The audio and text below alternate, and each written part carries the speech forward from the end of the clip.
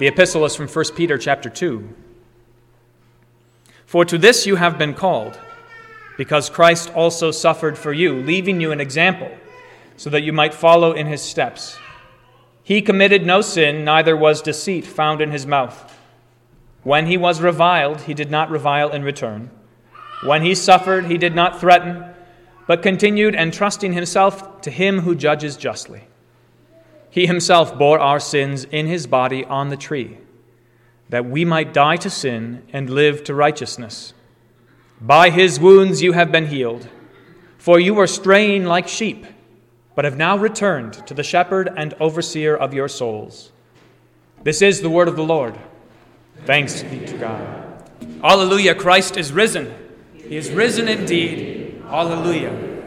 To this you have been called. To this you have been called. It's kind of an odd place to begin our epistle lesson.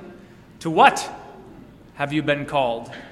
We don't get the answer in today's reading. We actually get it in next week's epistle lesson. We go back to the verses before, but that's what we're going to talk about today. What you have been called to and what it means to have been called. Let's start with that. You have been called. What does that mean?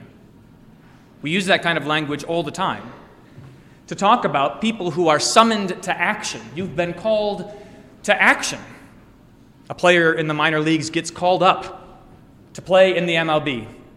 An EMT, or any of you who are sitting here with a pager in your pocket, can be called at any point to go to an emergency. There's a fire. Somebody's hurt. You are called to action. Or say a mother who has her ears tuned to the voices of her children. She could be called. Mom! At any moment, called to action, called to help, called to do good. You have been called. And it is like that. It is not a generic kind of action. It's not just an open invitation to whoever might volunteer, but it is a call specific to you. It's your name that is called. It's your pager that goes off. It's your number that's been called up. It's the voice of your children that is echoing. It's your shepherd who knows you by name, and he is calling you. You specifically, not you generically, not all of you, the whole lot of you together, but you individually. He is calling you. To what? Well, we get the answer from the previous verse, the verse that comes just before the beginning of our epistle lesson, 1 Peter chapter 2, verse 20. Peter says, "For what credit is it if, when you sin and are beaten for it, you endure? But if when you do good and suffer for it and endure, this is a gracious thing in the sight of God." It's very simple what you have been called to. You've been called to do good. Now, St. Peter sets the stage in the verses before. Listen for this again next week when we hear the whole reading. But you have been called out of darkness and into light. That's the context for this calling, for this goodness. Out of darkness and into light, out of death, out of the grave, into life, out of eternally dying into eternally living, out of death in Satan to life in the Son of God. That's what you've been called to. From aimlessness, from spinning your wheels, from going nowhere fast, you've been called to purpose, to a mission, to goals, to a life that has a point. You've been called from despair to hope. And eternal hope, a hope that does not put to shame, a hope that is bound up in everything that Jesus accomplished. That's what you've been called to. It is not mysterious. So often, callings are thought to be mysterious. Many times, Christians kind of get bent out of shape, wondering what their calling is. And they look in all kinds of places. They look in their hearts. They look outside of them. They look to what other people have to say. They hope for some sign, some miracle in order to decide what they've been called to. But it's really very simple. There's no mystery here at all. Christ has called you to do good, to live honorable and good lives, and to be free. That is what he has called you to. Wherever you are. This is the key. Christ has called you, your good shepherd has called you to do good wherever you are, which is to say, wherever he has placed you. And what does it mean to do good? That's one of those things that gets so easily corrupted in our world. The devil loves to take godly things and spoil them, turn them upside down. You see that all around you in what the devil has done with love. Turned it upside down. Turned it from what it ought to be, putting someone else first, and made it to what it ought never to have been, putting yourself first. The devil spoils the good things of God, and he's done that with the notion of good. He loves to take good and turn it into evil. In fact, that is one of the indictments against God's people in the Old Testament. He says, you call evil good and good evil. What could be worse than that? So here are some things that good does not mean.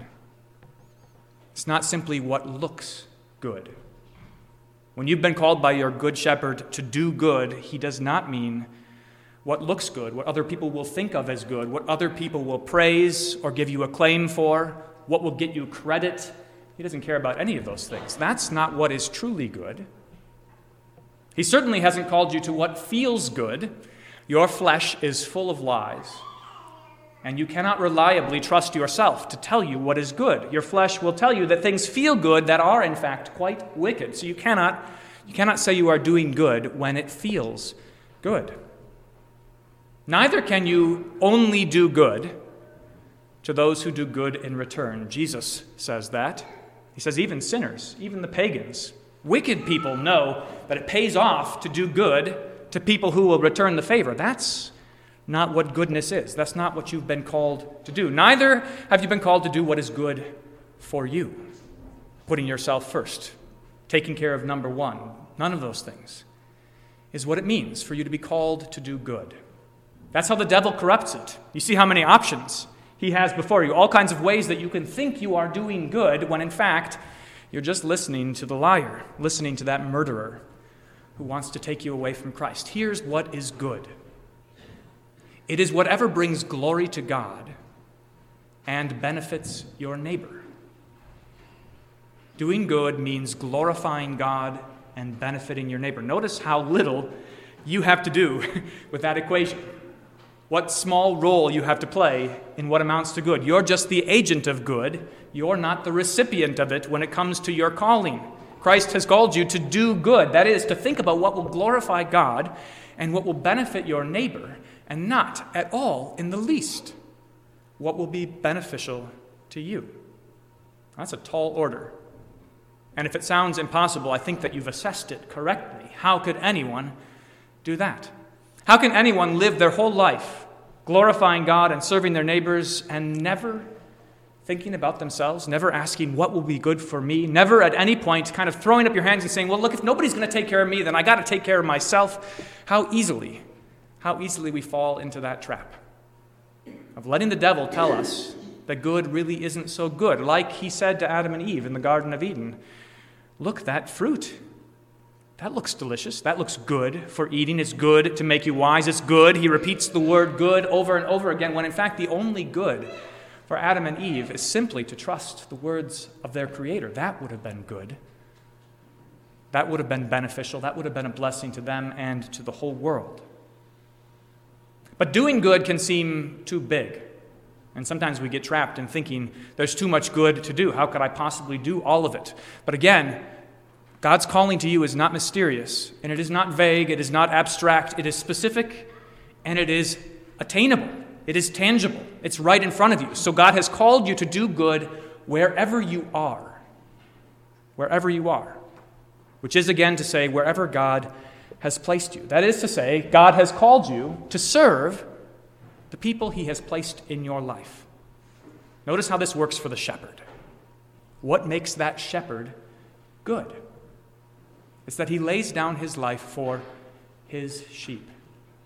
It's that he protects them from wolves and lions and bears and from thieves. It's that when an enemy comes, he doesn't take off running. He's not like a hired hand, but he lays down his life for them. They are his focus.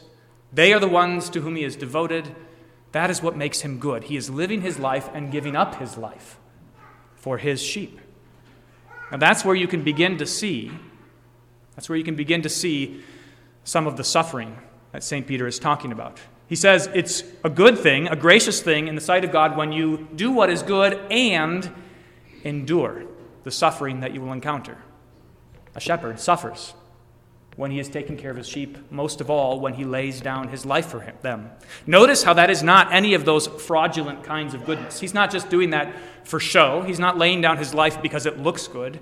He's certainly not doing it because it feels good. He's absolutely not doing it because it's good for him or because his sheep will repay him. Why does the Good Shepherd, why does Christ lay down his life for the sheep? Because he loves them. Because they belong to him. Because they're his. Because they've been given to him by his heavenly Father to do good, to serve, and to care for. That's what the Good Shepherd does. Now, you can suffer for all kinds of reasons, and St. Peter tells us that you will certainly suffer if you sin. If you do what is not good, if you do what is evil, if you do wicked things, you will suffer. That's a no-brainer. But he says that's no credit to you. If you suffer, you don't get to hang your hat on that suffering and say, hey, see, I'm suffering. God should love me for that. He should say this is a gracious thing. No, if you suffer for doing what is evil, not for doing what is good, that is no credit to you.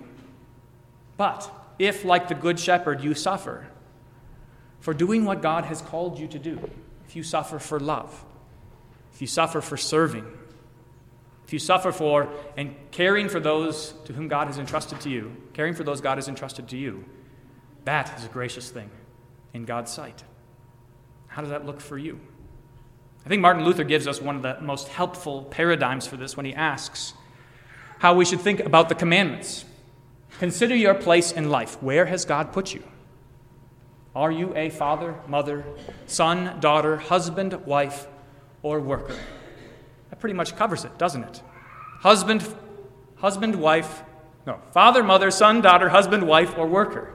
Take your pick. Where do you fit? Among all of those callings, all of those places where God has put you, really, if you think about it, you don't have much choice. That is where you are. And what has God called you to in each of those vocations? He's called you to do good, to love those entrusted to your care. So for parents, it is very simple. Train your children in the fear of the Lord. Raise them up in godliness. Provide for all of their physical needs. Teach them to be godly adults. That's what parents do, and they suffer for it, don't they? They suffer for it as they have to discipline their children, as they have to wrestle against the flesh inside their children. Of course, it would be no credit to parents if they suffered when they neglect their children and their kids become unruly and disobedient because the parents have not cared for them. That's no credit to them. But if when parents do good to their children and suffer for it, that is a gracious thing in the sight of God. That is what he has called them to. Or husbands and wives. Again, you can see the picture here. There's all kinds of ways you can sin in marriage, and if you suffer for it, that is no credit to you. But if when you do good to your spouse, when you do good to your husband or wife, not just what feels good or looks good or what is good for you or what will be returned with goodness, but if you simply do good, if you serve the one that God has placed into your life, the one to whom you have committed yourself, and you suffer for it, that is a gracious thing in the sight of God. Or if you are a worker, there's all kinds of suffering that comes along with work. That's what labor is. It's a kind of suffering. You might suffer. You might suffer for cheating your boss. You might suffer for being lazy or negligent, and that is no credit to you. But if when you work hard and you do what has been entrusted to you, if you are faithful to your employer, if you work to benefit those around you, and you suffer for it, that is a gracious thing in the sight of God. Or take children. Children are called also to obey their parents, to honor and serve them, to love and cherish them. There's all kinds of suffering that is attendant to that because, of course, children receive discipline. It's painful to be a child. But if enduring that, they do good, that is, saying, my parents have been given to me by God to obey, and when I suffer for it is a gracious thing in the sight of God, that is to their credit. That is glorious. That is what they have been called to do. And that is what pleases God. You can see how contrary this is to the way our world works. Our world says that when you suffer, you should quit whatever it is that you're doing. That you have been called to whatever it is that your heart desires. You shouldn't listen to what anyone else tells you, much less should you listen to what God says about what is good. That your relationships, being a father or a mother or a son or a daughter or a husband or a wife or a worker, those are really just kinds of oppression. Things that are being forced on you from the outside. You should throw off those shackles and you should do good to yourself. That's what the world says. But God says something completely different. And here's why you should listen to him.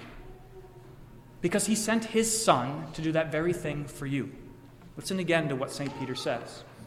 To this you have been called, because Christ also suffered for you, leaving you an example so that you might follow in his steps. This is a key that cannot be overlooked. It makes sense to think about all kinds of callings that you might have in life, but the key for you here today is that it is Christ. It is Christ who has called you to certain things. It is Christ who has called you to do good wherever you are, wherever he has placed you. It is Christ who is the good shepherd, who knows his own, and his own know him. It is Christ who knows you by name and calls you by name, who has numbered the hairs on your head. It is Christ who bore your sins to the cross so that you might die to sin and live to righteousness. Jesus has come to restore you from all of the wickedness and depravity and evil that the devil would entice you to follow. He has come to restore you to goodness, to make possible for you what once was impossible. You see, under the domain of darkness, in the kingdom of the devil, you had no choice but to serve yourself, to merely do what looks good or feels good, or what will get you good in return. But Christ has come to set you free from that, to make you his people, so that you can live as he lived, so that you can sacrifice as he sacrificed, so that you can serve the way he served, and be a part of his kingdom. That's what heaven looks like. Our flesh grates against it because our flesh doesn't understand. Our flesh doesn't know what it's like to have someone love us in that way. But here you have it. Christ died for you because he wants you to live. And that is why he has called you. Make no mistake, this calling is for you. I wish I could take a moment and say each of your names individually, because this calling is for you individually. Christ has called you to do good. And he is the one who equips you for it. He's the one who blesses you for it. He gives you his Spirit for this task. Rejoice and be glad that your Savior has given such wondrous works to you. Alleluia, Christ is risen. He is risen indeed. Alleluia.